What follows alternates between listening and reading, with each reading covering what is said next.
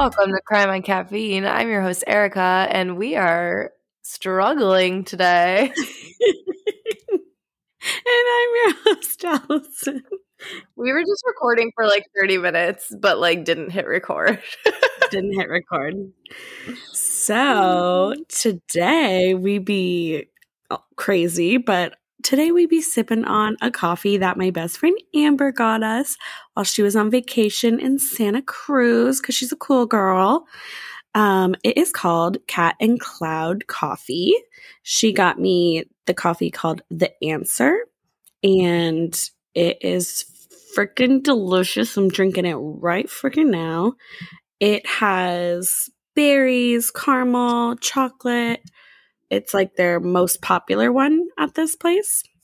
And I just love the little packaging. It's super like retro-y, kind of like Saved by the Bell-esque. I like it. Teal packaging, like big block letters. Very cute. But I got the Honduras blend, which is white nectarine, raspberry, and Snickers. Up front, it's bright, sweet, and juicy like white nectarine and raspberry. As it sits on your tongue, it evolves into nougat, almond, and caramel with a creamy chocolate finish, bringing all the components of a Snickers bar. I'm sold. I'm sold. Wait, I want some. I'm going to have to order that one because that just sounds like something that I would be heavily into. Keep watching dessert videos that are like in slow-mo and stuff, and I feel like that description should be like one of those dessert videos that's in slow-mo and you're just like sitting there like watering at the mouth. Stop. So, oh my gosh. I feel like I have way too much coffee at this point, but this was necessary because I feel like it's so different. Yeah, Snickers. It's one of my favorite candy bars. Mm-hmm. As we both take a sip of coffee.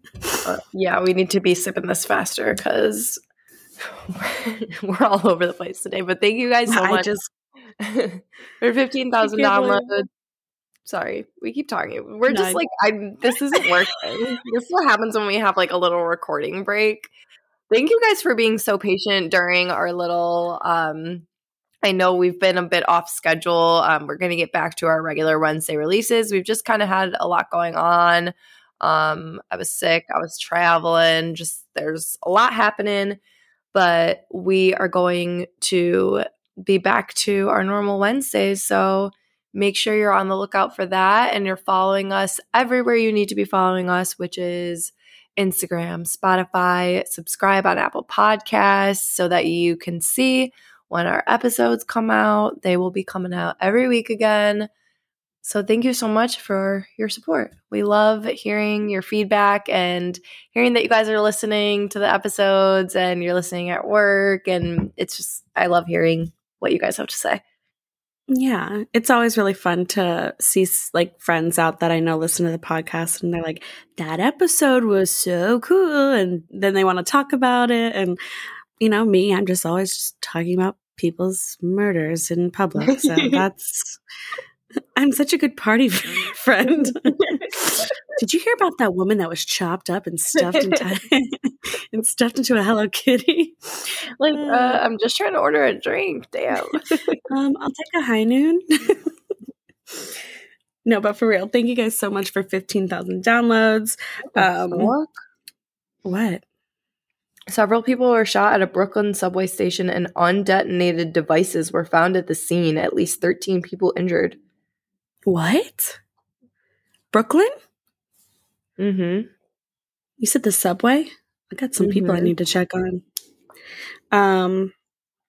I'll text them in a little bit. That's insane. So there's some news for you guys. Speaking of news, not breaking news like that, but kind of. If you don't remember, our first episode was Lori Vallow Daybell, and she is the woman that is being accused of murdering her 2 children. She possibly also murdered like 80 other people that she was around. Her husband, her brother, this person. I don't know. She murdered everybody. She's also insane. And she was in a psych ward since June. She was committed in June.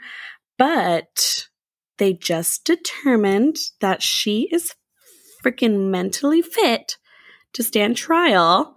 And so that trial will finally begin in early 2023, which is coming up soon. She's probably really excited. If you haven't listened to our Lori Bell episode, it was our first episode we ever did. So disclaimer, it probably sounds awful. We probably sound super awkward, but the information is good. It's still to this day, I think is one of the most wild cases we've ever done. It is like fascinating. Just Absolutely. The mind of this woman. Who was very excited to be in court and in the public eye. So she's probably really excited about the trial, probably try to figure out what she's going to wear and her makeup and stuff like she was back in the day. But we'll keep you guys updated with that as it happens. Yeah, she's a grade A narcissist. Yeah. And also thinks that, people are... What did she think they were? Well, serpents? She thought that slugs. Slugs. Yes. She thought that they were slugs. Oh my God. Slugs. Speaking of narcissists, the case that we're going to talk about today. Let's get into that. A lot of you might know this case. It was huge in the public eye, and it's kind of come back to light lately because there's a new docuseries on Hulu called The Girl from Plainville that explores, it's not like a docuseries, it's kind of like a reenactment almost of what went down between Michelle Carter and Conrad Roy. A lot of controversy surrounding this case, definitely a lot of different sides and opinions you could have, but I wanted to tell the story today, kind of talk about how it's incorporated in the documentary, talk about the trial, talk about this girl's mind, which it was not easy to find things on her mental health, her psychology, just because they didn't have anyone in the trial that was diagnosing her. So I think that people are just like steering clear of playing doctor on the internet, which we are absolutely going to do. No, I'm kidding. We're definitely going to talk about characteristics she has and how they might show some signs of certain disorders. We're not going to sit here and diagnose because we aren't professionals, but we do love to talk about the psychology. So we will get into all that. But I just wanted to give a trigger warning. We are going to be talking about some pretty heavy topics in this episode. If it is too much for you, we completely understand if this is where you need to stop and you can listen to next week's episode. There's going to be a lot of talk of suicide in this episode. So if you aren't comfortable with that, totally okay. We just wanted to give you a heads up here before we get started. It's a very sensitive topic. So we just want to make sure everybody feels comfortable. Let's get started. Yeah, I'm excited for this because I actually am watching that too. Yay, good. Okay, we'll have things to talk about. It's actually really, really good. Just the way that they do such a good job at portraying the way that her mind was and how she just lived in like this fantasy. It's like almost just creepy to watch, I feel like. But if you guys haven't watched it, I highly recommend. It's really good. But yeah, let's get into it. So Conrad Roy grew up in a small town south of Boston called Mattapoisett. Correct me if I didn't pronounce that correctly, but that's what Google said. So Mattapoisett, Massachusetts. He attended Old Rochester Regional High School where he excelled. He graduated in 2014 with a 3.88 GPA, all while being a student athlete. He played multiple sports, including baseball, rowing, and running track. So, from the outside, it just kind of looked like he had it all. He had his life together. He was successful. He was smart. He was athletic. This kid was doing things. His grandfather owned a tugboat business and he helped work for the business, and he ended up earning his captain's license in 2014, that same year that he graduated high school. He was accepted to Fitchburg State University, but he decided that he didn't want to go there.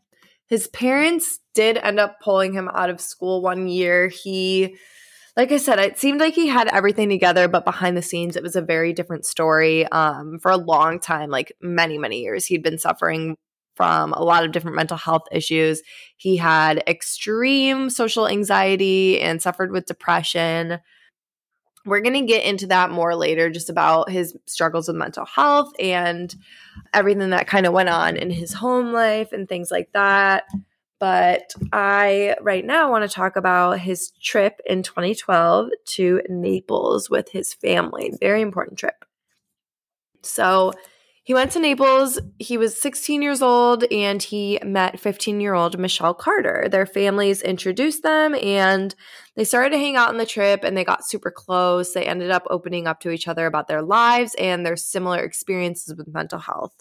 Michelle experienced a lot of the same issues that he dealt with. She had an eating disorder around the age of 11 and she ended up going to a treatment facility to get help for it. They put her on citalopram or Celexa, which is an antidepressant, and it's actually the same antidepressant that Conrad was taking.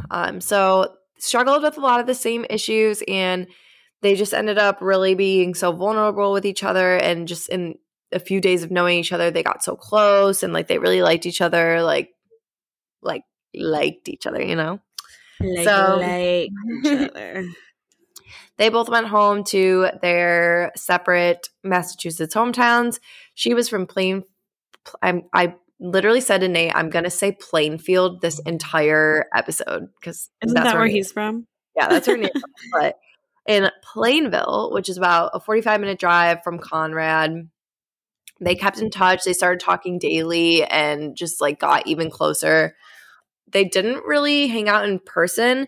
I think they just met a few times when their families would go on these vacations or whatever, but they didn't really like drive to see each other ever. It was really just like a texting relationship.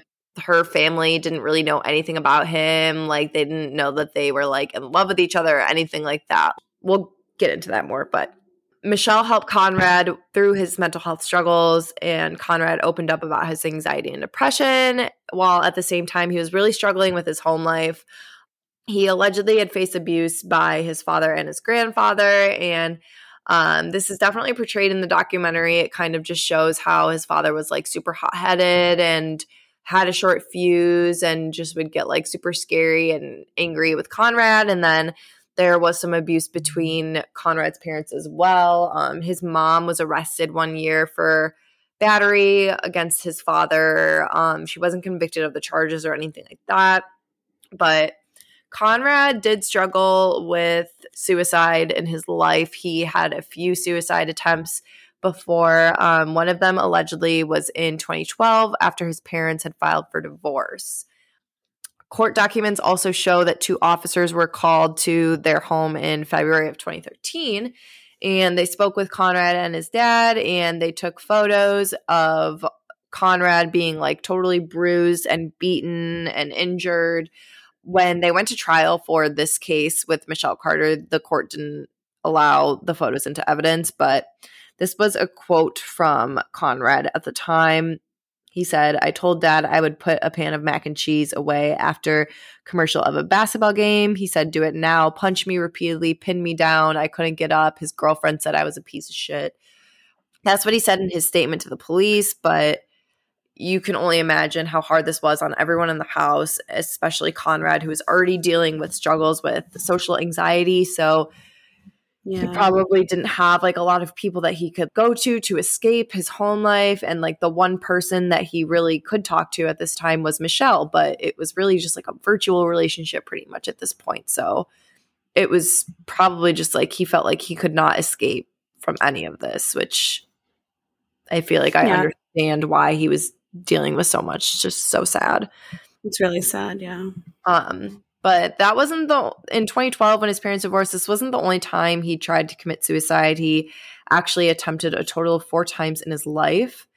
When he was 17, he overdosed on Tylenol and ended up in the hospital. Police found Google searches for how to kill yourself, suicide by cop, just like a bunch of. So his family started to notice his mental health deteriorate and his behavior started to change. He started to perform really poorly in school. And like I said before, they ended up pulling him out. They were pretty supportive.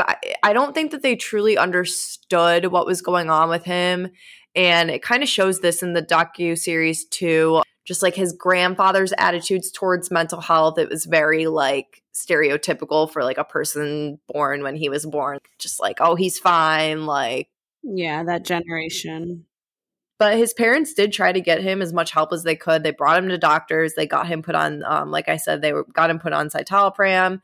They did everything that they could, truly, as much as they understood. Like, it's not like they ignored the issue or anything like that. They loved him very much and definitely tried to help him.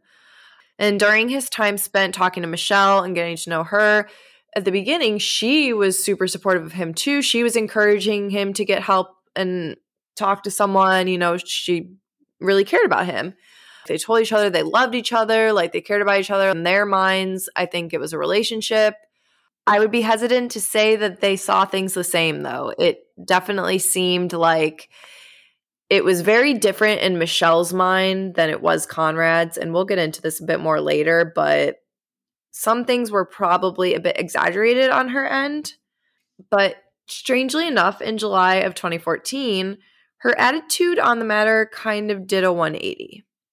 On July 13th, 2014, Conrad's mother called police to inform them that she hadn't seen or heard from her son, and an officer ended up finding Roy's vehicle in the parking lot of a Kmart in Fairhaven, Massachusetts. He died by suicide, carbon monoxide poisoning, which is so fucking tragic. Documentary kind of starts out with this, and then it goes back and forth between, you know, leading up to his suicide and his relationship with Michelle, and then kind of like the aftermath and Michelle's behavior after he died. But really interesting. A few days later, detectives began looking through Roy's phone just to try to see, like, why the fuck did this dude do this? Like, his parents were so shocked. They knew about his struggles, but like, he had all these things he was looking forward to. Like, he just gotten his captain's license. He literally, the day before he committed suicide, he spent the whole day at the beach with his sisters and his mom, and they had so much fun. They were laughing. Like, his parents were completely blindsided. So obviously the detectives were like, we want to just like tie up any loose ends, make sure there's nothing weird. Started to look through Roy's phone and noticed that all of the text threads with people were deleted except for his messages with one person who they hadn't heard of and they hadn't met, Michelle. I'm going to read you some of the messages that were sent between the two of them in the days leading up to his suicide. So beginning July 6th until he committed suicide the 14th. Like an example of one of the exchanges, Conrad's like, hey, how's your day? And Michelle goes, when are you going to do it? Smiley face. My day was okay. How was yours? What? Yeah, he goes, good. She goes, really? He goes, yes. She goes, that's great. What'd you do? And he goes, oh, I ended up going to work for a little bit and then just looked stuff up. She goes, when are you going to do it? Stop ignoring the question. She's being super persistent. At one point in time, she was like, get help. It's going to be okay. Like, blah, blah, blah. And now she's like, let's go, buddy. Let's go. So yeah, like rushing him. Yeah. Like literally pushing him, which is very strange. Terrible. Yeah. And he talked about it with her before. Obviously, that's why she's like pushing him to do it, because he talked about wanting to do it. But there were definitely some days where he was very hesitant. He would like worry about how his family would feel, and he would talk to her about it. And this is what she said in response. She said, I think your parents know you're in a really bad place. I'm not saying they want you to do it, but I honestly feel like they can accept it. They know there's nothing they can do. They've tried helping. Everyone's tried. But there's a point that comes when there isn't anything anyone can do to save you, not even yourself. And you've hit that point, and I think your parents know you've hit that point. You said your mom saw a suicide thing on your computer and she didn't say anything. I think she knows it's on your mind and she's prepared for it. Everyone will be sad for a while, but they will get over it and move on. They won't be in depression. I won't let that happen. They know how sad you are, and they know you are doing this to be happy, and I think they will understand it and accept it. They will always carry you in their hearts. No. Mm-mm. Yeah. So he was just like, aw, thank you, Michelle. She said, they will move on for you because they know that's what you would have wanted. They know you wouldn't want them to be sad and depressed and be angry and guilty. They know you want them to live their lives and be happy, so they will for you. You're right. You need to stop thinking about this and just do it, because overturning always kills overthinking. I don't know what that means. He said, yeah, it does. I've been thinking about it for too long. She said, always smile. And yeah, you just have to do it. You have everything you need. There's no way you can fail. Tonight is the night. It's now or never. Like, no. Urging him so much, even when he's considering not doing it because of how it make his family feel. She's like, no, you're not. You're doing it. Yeah. And I know that he has good days and bad days. And if he's telling you that he's having a good day and you're just like constantly putting that in his head, it makes all of his good days into bad days. Like, right. And it's like there are so many opportunities where he could have been talked out of it in these moments where he's considering like, maybe I shouldn't do this. Okay, now's your time to be like, yeah, no, you shouldn't. I love you. Like, what the fuck? Right. Like, if you truly love somebody, you would never let them do this to themselves, especially knowing that they're not fully on board with doing it to themselves. And knowing just like their past suicide attempts. And they're even in one of his suicide attempts in the past. I want to say it was the one where he overdosed on pills, which this is like, he was talking to Michelle during this time. It was, yeah, I want to say the year of or the year before that he did kill himself. He called one of his friends, and his friend ended up talking him down from it. It was possible for him to be convinced not to do it, and she's literally doing the opposite. They had one conversation about his failed attempts. She said, if you don't think about it, you won't think about failing. You'll just do it and then thinking you'll succeed. He said, right, that's what I'm talking about. I read so much about failed attempts gone wrong that it's gotten me discouraged. Michelle goes, yeah, exactly. So stop doing that. There's more success than there are failures. And Conrad goes, are you kidding me? Michelle said, you have to look at it that way, and people only fail because they have the same mindset as you, thinking that they'll fail. He goes, I really want to believe you. She goes, why don't you? You can't think about it. You just have to do it. You said you were going to do it. Like, I don't get why you aren't. So now she's getting so pushy and like making him feel bad. Right. He's like, I don't get it either. I don't know. She goes, so I guess you aren't going to do it then? All that for nothing? I'm just confused. Like, you were so ready and determined. He goes, I'm going to eventually. I really don't know what I'm waiting for, but I have everything lined up. The guilt trips kind of get worse. She starts saying things like, well, I guess I'm just frustrated just because you always say you're going to do it, but you don't. But last night I know you really wanted to do it, and I'm not mad. Well, I mean, kind of, I guess, just because you always say you're going to do it, but you don't. But last night I knew you really wanted to, and I'm not mad. She's like, you're not joking about this or bullshitting me, right? I just want to make sure you're being serious. Like, I know you are, but I don't know. You always say you're going to do it, but you never do. I just want to make sure tonight's the real thing.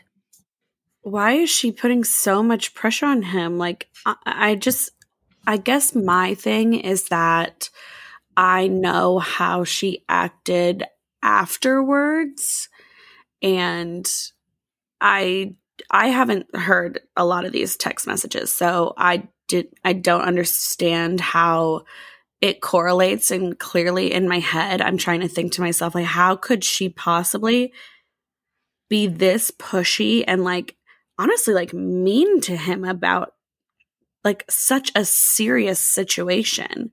Don't worry, because we're going to talk about it. We are going to talk about the correlation and how and why she was doing this, and then how it kind of went along with her behavior in the end, which is mind-boggling. But it got to the point where she literally laid out directions for how he could do it, telling him exactly what to get, exactly what will happen, exactly the timing and everything. And I'm not going to read those text messages just because I don't want to put those things out for people to listen to and hear, because she's literally telling him how to kill himself. But yeah, obviously these text messages are anywhere you can read them if you're really like trying to study this case. But I just don't want to really get into that. She's just literally laying out exactly what for him to do, literally forcing him to like do it. And talking about do it during the day because it's less suspicious. You will just keep thinking about it if you wait until doing it at night. She told him to like go take his truck and park in a parking lot somewhere, like, which is exactly what he did. And then it's like 2 days before, and he was like, I don't know why I'm so hesitant. At first, everything was really bad a few weeks ago, and like I was so willing to do it, and now I'm just not. And she goes on about saying, you just keep overthinking it. And so we have the morning of, which was July 14th. So at 4:19 in the morning, Michelle messages him, just says, you can't think about it, just do it. Like you said you were going to do it. I don't get why you aren't. He's like, I don't either. And she's like, so I guess you aren't going to do it then. All that for nothing. I'm just confused. Like, you were so ready and determined. Like, just like the manipulation is unreal. And like, just like, he ended up texting her later in the afternoon and was like, I'm determined. I'm ready. She said, good, because it's time, babe. You know that when you get back from the beach, you've got to do it. You're ready. You're determined. It's the best time to do it. So like I said, remember he went with his family to the beach and had like a great day, and he starts worrying about that again. He's like, I just don't know how to leave them. She was like, say you're going to go to the store. He was like, I want them to know that I love them. She goes, they know. That's one thing they definitely know. You're overthinking. And so he was like, I know. So he told his family he was going to the store. He drives to the Fairhaven Kmart parking lot around 6:25 at night. He called her at 6:28 p.m. They talked on the phone for 43 minutes. And then at 7:12, she called him, and that call lasted for 47 minutes. So we'll get into what happened on the phone. But I also was just thinking that he loves his family. He knows that like they love him, but he's really putting a lot like he has this relationship with Michelle. They keep telling each other that they love each other, and he probably has this false sense of what love is because he sees like how his grandfather and his father are violent, and obviously this is like Michelle's now kind of being violent and manipulative too. So that's such a good point. I don't think I've ever thought of it that way, but that's a really, really good take. Yeah, he is having such a false sense of what love is, and maybe, I don't know, I just feel like all the people that love him have like hurt him in some way. Mm-hmm. And now I'm sad. I know. I'm really sad. So the next morning, Michelle texts him saying, did you do something? Conrad, I love you so much. Please tell me this is a joke. I'm so sorry. I didn't think you were being serious. I need you. Please answer me. I'm going to get you help and you're going to get better. We'll make it through this. He'd already been dead for 12 hours. So they were literally on the phone as he committed suicide. So this was kind of just Michelle like covering her ass, getting an alibi, you know. But she's dumb because 2 months after he died, she frantically sent a text to one of her, quote, friends, and we'll get into that. But the text read, I could have stopped him. I was on the phone with him, and he got out of the car because it was working, and he got scared, and I fucking told him to get back in. I could have stopped him, but I fucking didn't. All I had to do was say I loved you. So because of this, Michelle was charged with involuntary manslaughter. Her 2-week trial began 2 years later in 2017. She ended up waiving her right to a jury trial, leaving the decision up to the judge. And rather than being tried as a juvenile, she was tried as a youthful offender, which meant that she could face up to 20 years in prison because when he committed suicide, she was 17, so she was like almost an adult. And then obviously as this trial began, she was 19. She was released on $250,000 bail, and she pleaded not guilty. Her defense attorney was focusing on Conrad's mental health struggles, saying like he was going to kill himself already, regardless of Michelle's influence. They also argued that her words were free speech, and there's no law that criminalizes suicide. And technically, Michelle didn't make any threats toward him, so there was really nothing that they could like charge her with. He only had one witness, who was a psychopharmacologist named Peter Breggin, who they decided was not credible at all. This guy like didn't know anything about the DSM or anything, like just it was bullshit. But he basically testified that the small 5 milligram dosage of citalopram that she was on contorted her helpful nature. That is a quote from Esquire, but that's what he said. Almost giving her like an angel of death, angel of mercy complex. She was helping him by getting him to commit suicide, which I agree with that part, but I don't agree with the part that he is blaming it on the small dosage of a drug that she was taking, that millions of people take this drug. I know people who take this drug and helps them so much. Yeah. He blamed it on involuntary what do you call it when you're involuntary intoxication is what he called it, which is a legal term, but that was the basis of his argument there, and just saying that the drug that she was taking made it so that she didn't know right or wrong, which I just feel like is complete bullshit. Like, yeah. But according to Esquire, in order to convict Michelle, Assistant District Attorney Katie Rayburn would have to, quote, convince the judge that a reasonable person would have known that her actions could cause substantial injury or death, which I think is pretty obvious here. Majority of their evidence was made up of the text messages, which tell the story themselves.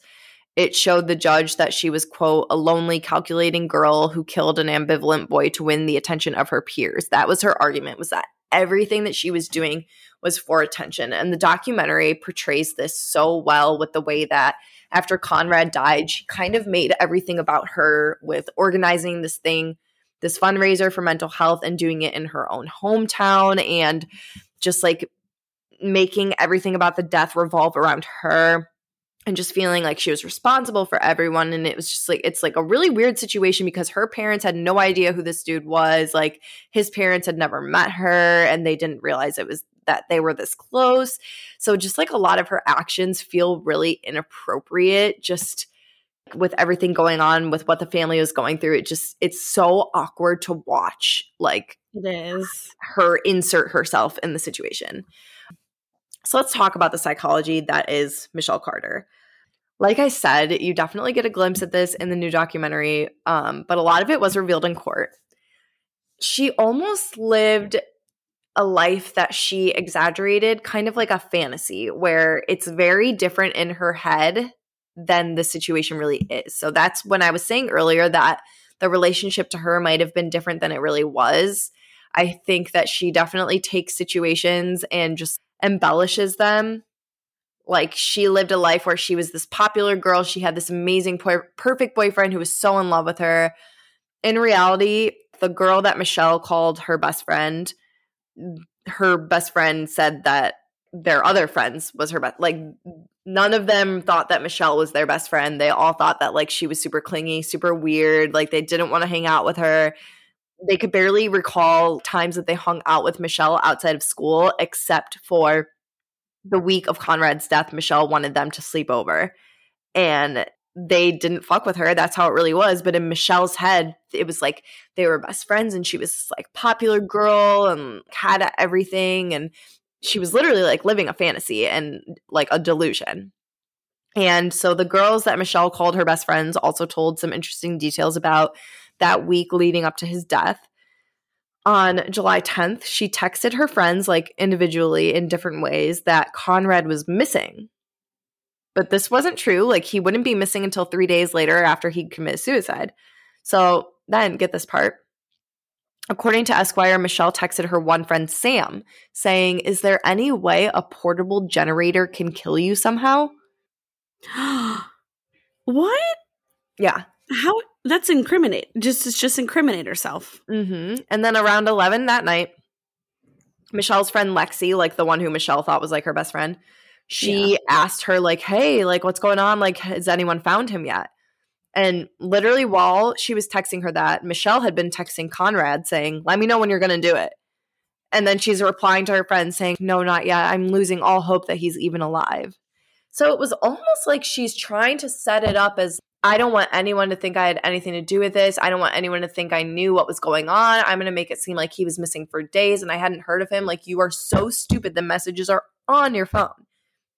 And these are happening at the same time that you're telling people, oh my God, it's unreal. Where her head is at is just crazy to me. I'm baffled by this girl. I know.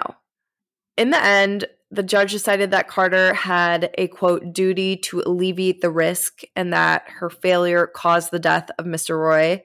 He said whether Conrad would have taken his life at another time does not control or even inform the court's decision. She did not call police or Mr. Roy's family. She did not notify his mother or sister, even though just several days before that she requested their phone numbers. And finally, she did not issue a simple additional instruction, get out of the truck. Like, she literally said, like, get back in the fucking truck. Consequently, he said Michelle's failure to act where she had a self-created duty constituted each and all wanton and reckless conduct. As for that psychopharmacologist, like I said, the judge said the court did not find that analysis credible at all.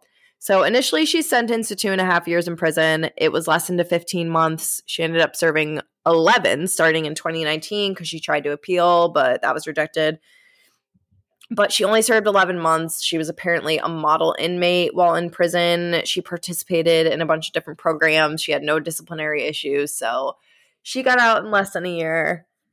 Definitely the controversy around this case is like, you know, did she cause this guy to kill himself? Did he do it on his own? I obviously don't think that you can say she killed him. She didn't, but I agree with everything the judge says, and I really wish that she did end up serving the full 2.5 years in prison. But at the same time, unfortunately, I do not think she will ever change.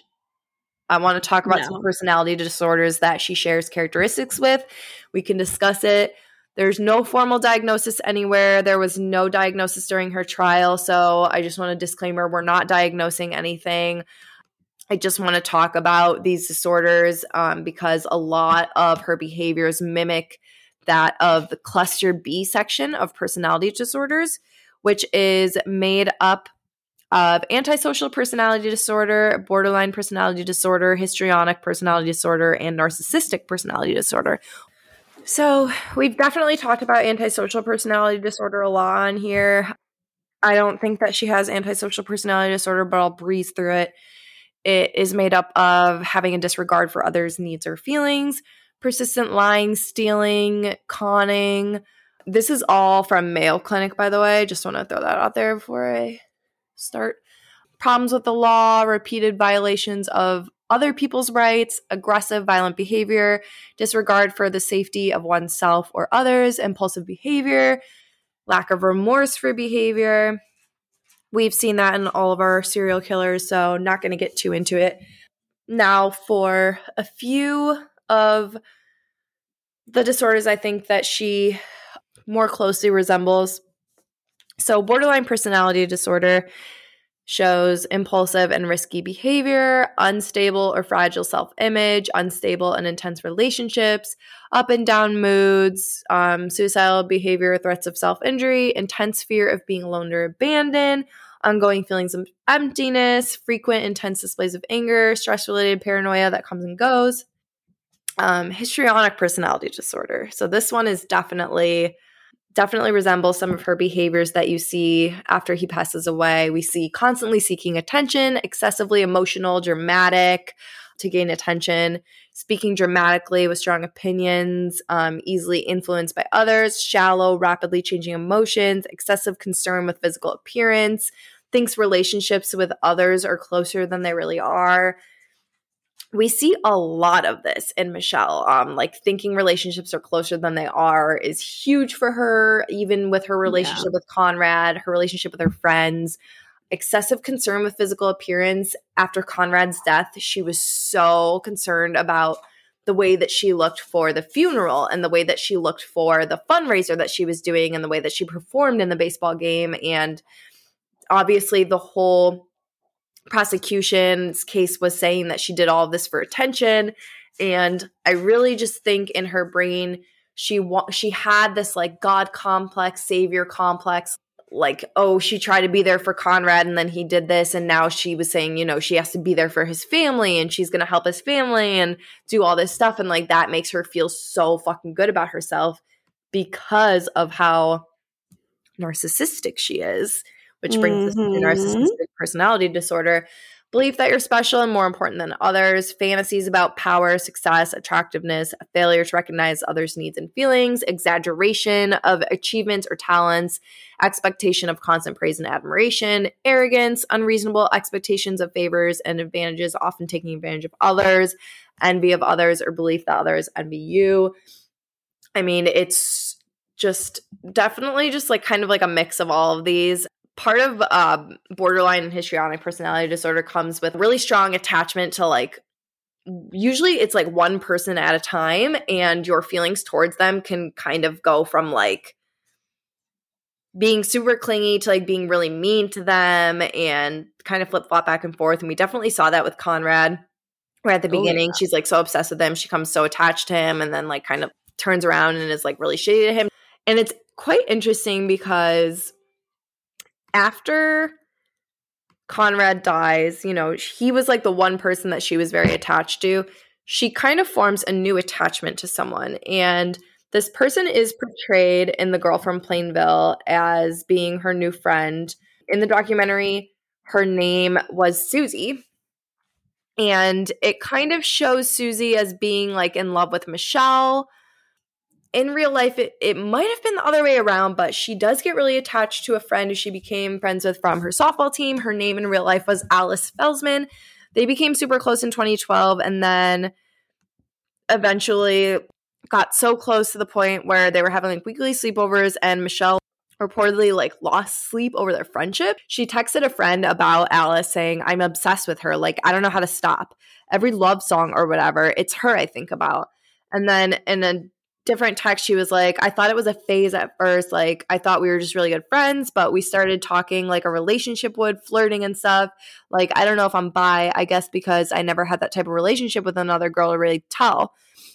So in the docuseries, it kind of shows the opposite about this. It kind of shows that Susie, who is portraying this Alice character as being the first one to like actually have feelings for her, but it kind of seems like her texts show the opposite. Eventually, Alice's mom made her cut ties with Michelle, and she like totally completely stopped talking to her. Michelle said that Alice was her first kiss, but Alice's mother said that wasn't true. Like, Michelle sent her like a love letter, all this stuff. So I think that Michelle just has some attachment issues here. It just seems like anyone that she gets close to, she kind of confuses that closeness for like a relationship. Like, she talks about how she doesn't really know, she's never had like a relationship like that, so she doesn't really know what's like friendship versus what is like a romantic relationship. But it's interesting because in the documentary, while they're showing her getting really close to this girl, they show Michelle showing this girl Glee and describing the relationship between Santana and Brittany and how they went from being best friends to like being in love, and they always go back to each other and all of this.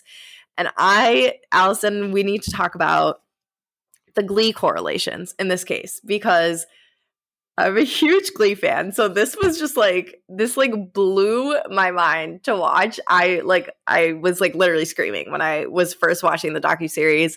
I was like, is this real? And turns out it was talked about in court.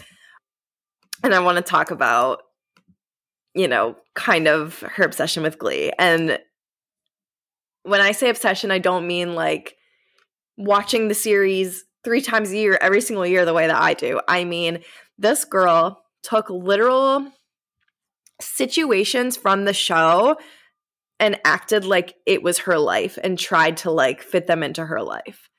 So like the Santana and Brittany relationship with her friend Alice. So obviously if you haven't watched Glee or whatever, Corey Monteith, who plays Finn, who is like the male lead, is dating Leah Michelle's character, Rachel Berry. And obviously in real life, Corey Monteith passed away from a drug overdose, and they did an episode in the show where his character Finn passes away. So in the show, he's dating Rachel, who was actually with him at the time in real life. And Michelle would take direct quotes from the show and direct scenarios of like them dealing with Finn's death, and she would like text people as if she was like saying those words when they were literally direct quotes from the show. So talk about living in a fantasy world. This girl literally thought she was living in Glee and like thought she was Lea Michele. So I just want to like read some of the Glee quotes that she would text people about Conrad. I can't believe all of those were real. Oh my God, it's crazy. The docuseries shows a scene where she's singing Make You Feel My Love by Adele, which in the show, Lea Michele's character Rachel sings for Finn when he dies. It was like a song that they used to sing together in the car together. And it was so freaky to watch. It was eerie.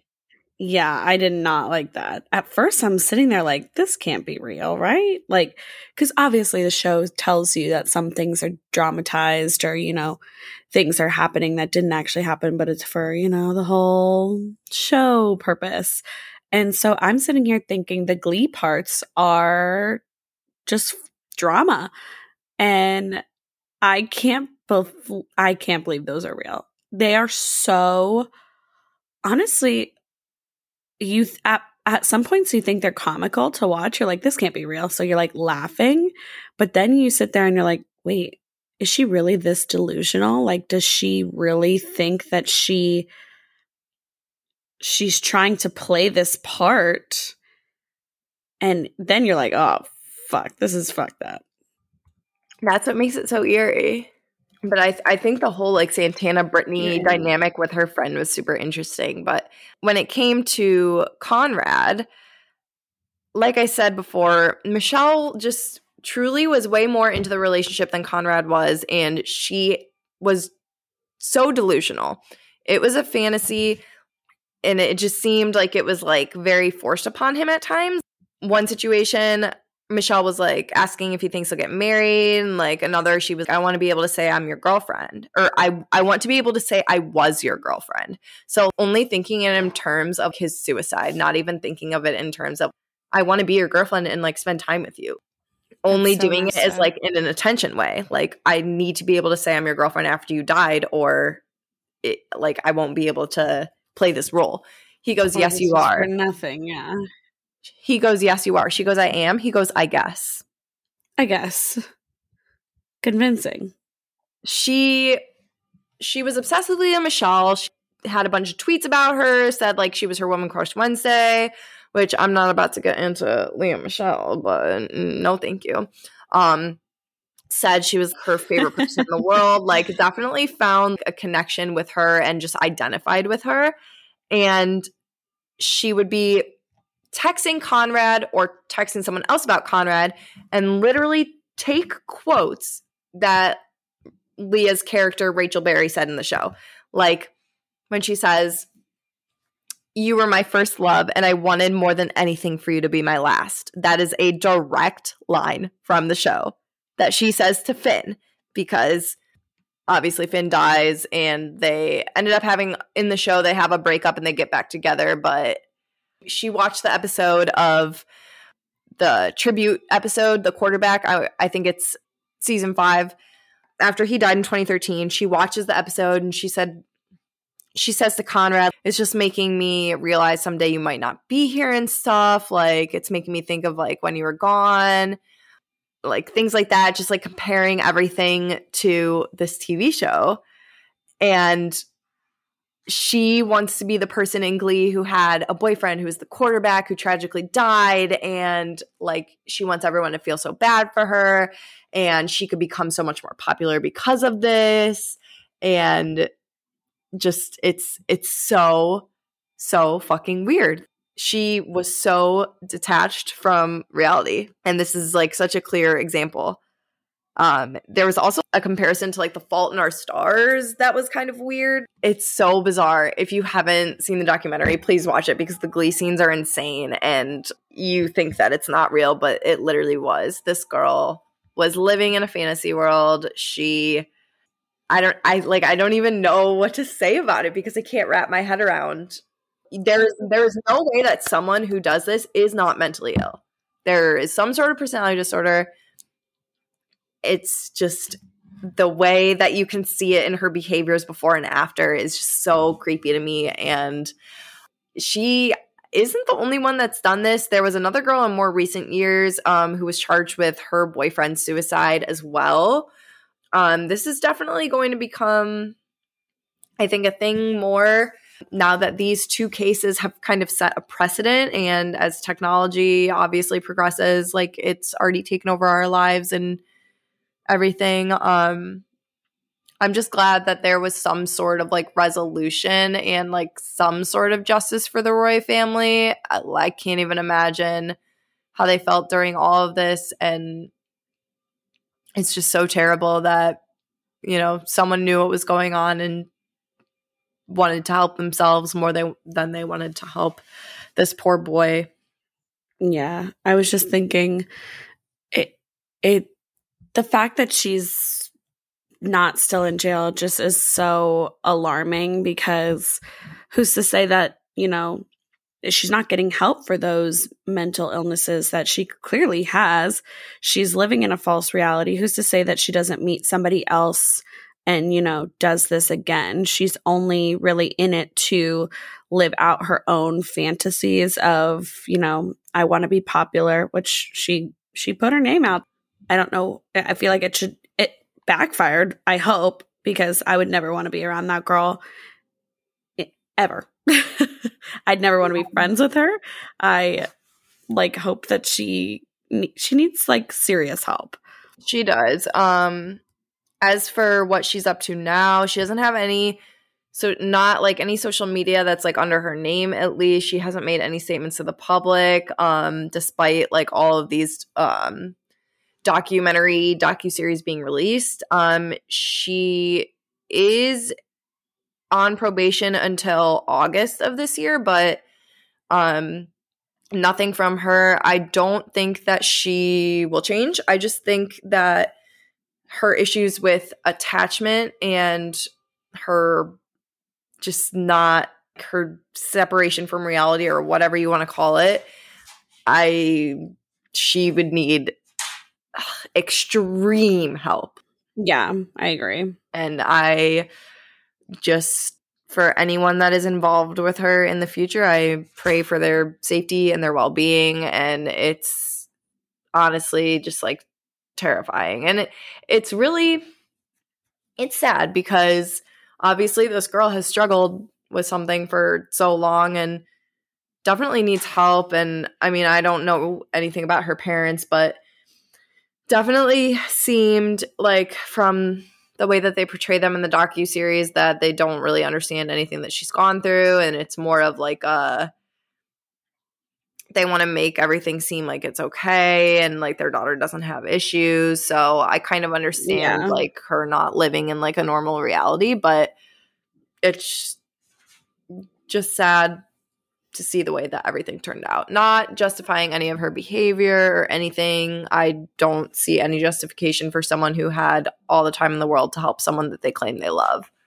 But yeah, clearly was not love. It was more of delusion. And I just think, I don't know what it is about like people who live, whose brain is in another place like this, and like the Lori Vallow, just like this false reality. Something about that is so fascinating to me and so frightening. Yeah, this was technically, I think, the first case of its kind. It was. And they do go over that in the docuseries, how like they wanted to press charges against her, and they kind of had to figure it out because it had never been done before. And I think they did the right thing, honestly. I mean, I agree with you. You can't charge her like for his death. Like, she didn't kill him.